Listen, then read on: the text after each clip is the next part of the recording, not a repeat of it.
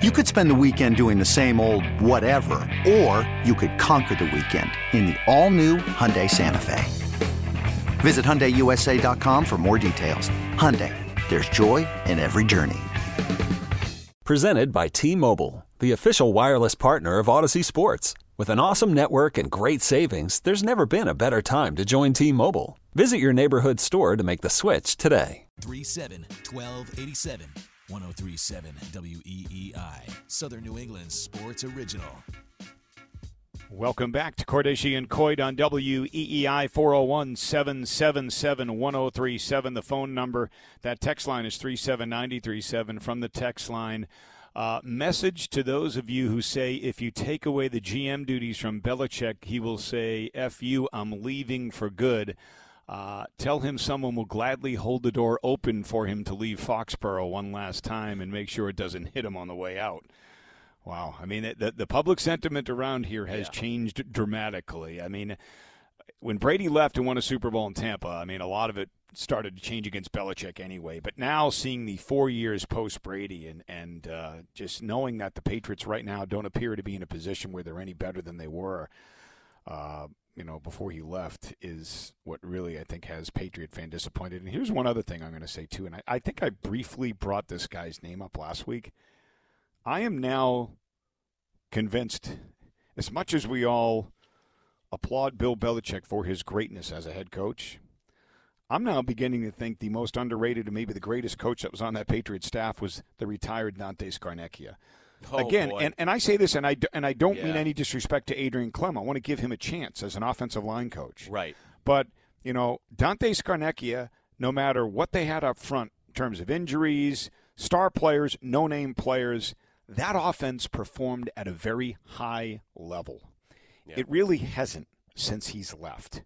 And you look at this year, and again, how much of the problems they're having on offense are Mac, are the offense coordinator, are the lack of talent in terms of their weapons, and how much of it is the offensive line? There's a big part. I think it's a huge part. Yeah. And, again, Dante Scarnecchia, he could make chicken salad out of chicken bleep. Water into wine, Scott. Water into wine. That was Scarnecchia. Holy moly. It was unbelievable. And I don't think we can ever expect another coach like that at a position again for a long time. I mean, the guy, you're right, it did not matter who was on the offensive line. I can't think of a year, and maybe the listeners can help, when Dante was coaching during the Belichick era, the offensive line was in shambles. Because the only other time I can think of the offensive line not performing well was 2015, and Dante had gone through his first retirement.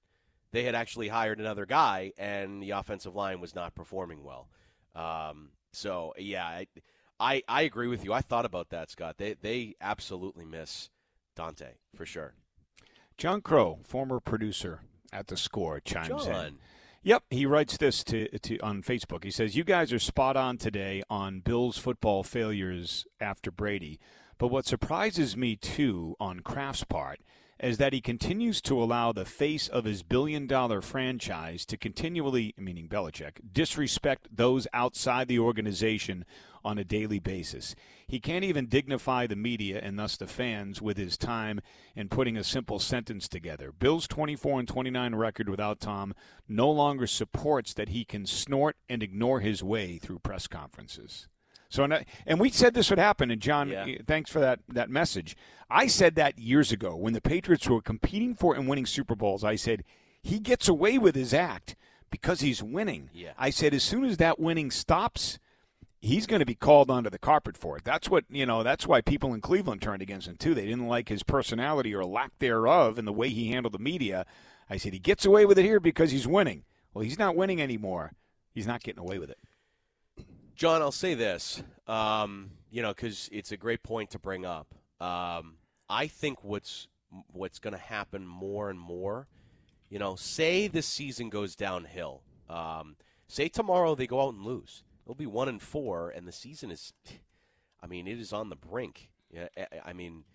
1-4 is, you don't come back from it. Nick, it's going to be ugly in that building. It's going to be ugly. Well, here's the thing. I don't think it's going to be. I just think people are going to stop showing up. You know what I'm saying? Like, I don't think it's going to be Apathy. Yeah, well, Yep. I think your media attention is going to start going toward like, all right, well, Patriots are 1-4 and season's sort of lost here, and okay, well, maybe on a given day, a media outlet looks at it and says, the Celtics are practicing today, and the 1-4 Patriots are practicing today. Where should we go? Well, the Celtics have a chance at winning a world championship, and just went out and got Kristaps today. You know, and it's going to be, I think, less and less, especially if the act is the way it is. I'll give Belichick this. He's consistent. Oh, he's definitely consistent. He's consistent. Yeah. He doesn't change. I will give him that. Yep.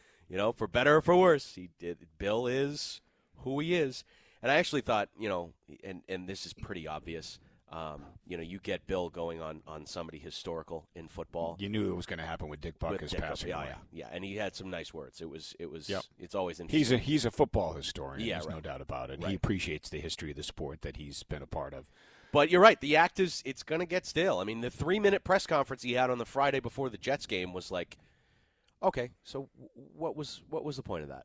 You know, what was the point? Were you there for that, Nick? Yep, I was in the room. I was like, I said to all the photographers standing next to me, I'm like, I wonder what's going to be longer, the clip that we get of the stretching and B-roll from practice, or this 3-minute press conference. Turns out, I think we got like 4.5 minutes of video from practice, and it was a 3-minute press conference. What really disappoints me most is where the offense is right now, because I'm going to go back to that Jet game, and I'm convinced if Aaron Rodgers is healthy, they'd be 0-4 right now, not 1-3.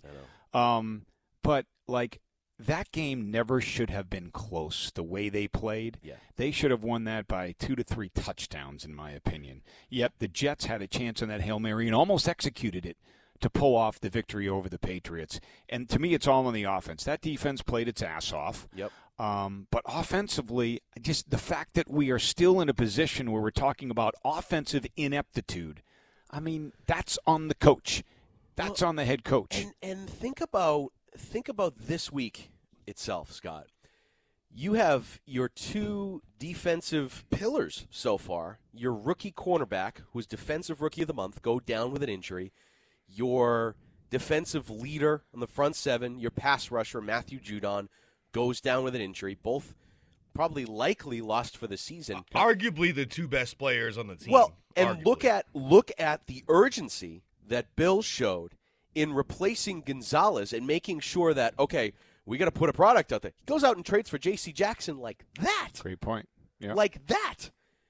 The offense shows what it's showing, and where's the urgency? Crickets. Where's the, hey, I don't know, we should probably go get a number one receiver. We should explore this. Neither lineman, an offensive lineman. And look, I'm not a huge fan of, I don't think Chase Claypool is going to change things. But I think he's just another guy, which is what they have. Right, which is why. Receiver. But you look at that and you're like, well, were the Patriots in on it? Like, did they call? I will say, though, he's got a better chance of succeeding in Miami with their system than Pittsburgh or Chicago. And their weapons, right? Because he's not forced into a situation where he's going to try to be a number one.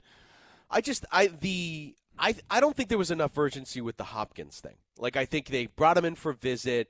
Yada, yada, yada. It's, all these, the pomp and circumstance. He goes to Tennessee. It's a long process. If you're Bill, go after him. Go get him. Put a contract on the table and say, like, John, we want you. Like, we don't want you to leave without signing this. All that. Like, just push him. I just didn't feel like there was a huge sense of urgency. See, Nick, I go back to even last offseason when Devontae Adams got traded, A.J. Brown got traded. Yeah. There was no inclination that they were in on any of those deals. Right. And that's when, there was an arms race, and these teams go out and they make these moves, and certainly helped, particularly the A.J. Brown move. So, I don't know. It was funny to see the urgency that they showed defensively this week, but offensively, I don't think you've really seen that.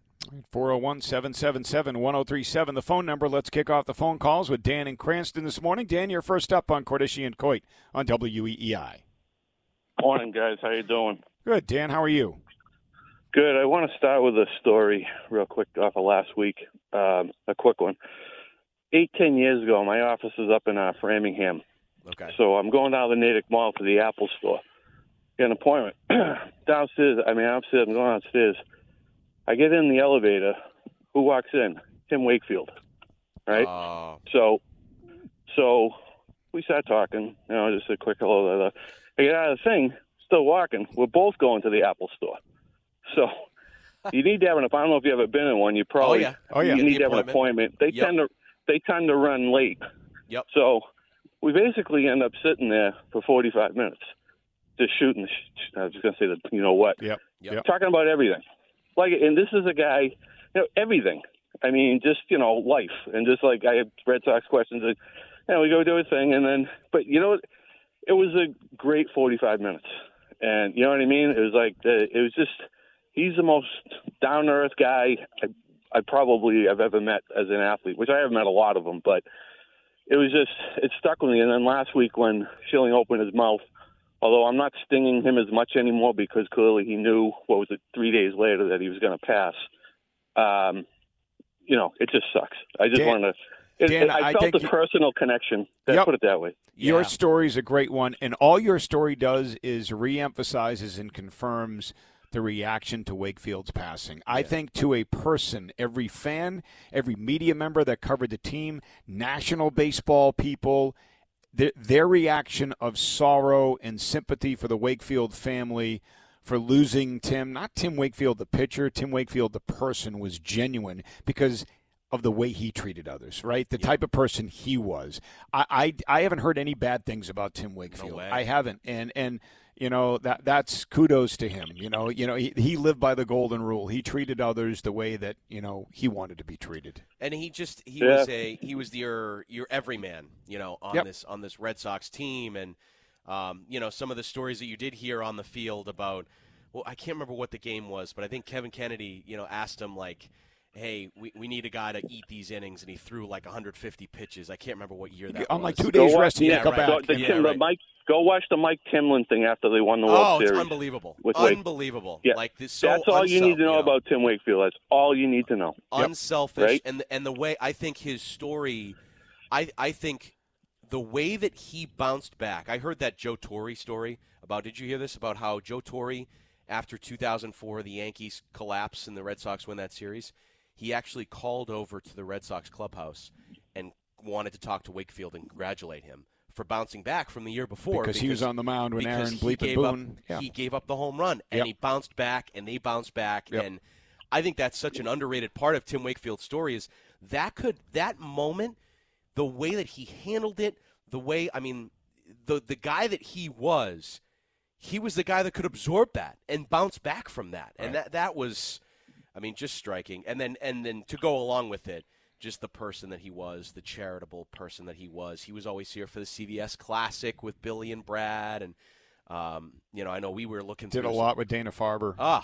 It's unbelievable. So it's so sad that he passed away. All I can say is clearly he wasn't really, but I feel like I can say R.I.P. my friend. I really Honestly, can. Yeah, great way to put it. Yeah, great. And so unique, too. So unique. Go ahead. Good story. Yeah. The next 2 weeks are it. So all these three teams have one thing in common in terms of why they're struggling. Their offensive lines are horrendous. Yeah. Horrendous. No running game. Now, with Kamara, he was out for suspension. He wasn't hurt. Okay. So, but here's the difference, Scott, and I think this is where you're kind of just going by past history. Normally at this part of the schedule, it's Sam Edlinger and the Colts. See what I'm saying? Yeah. And when they get to the soft part of the schedule, they usually play teams that they are clearly better than. And now you're not. And from a talent perspective on the Raiders and the Saints, you're still losing. Now, I can't imagine that that the Raiders or the Saints are going to average 15 points a game. Eventually, they're going to get their stride.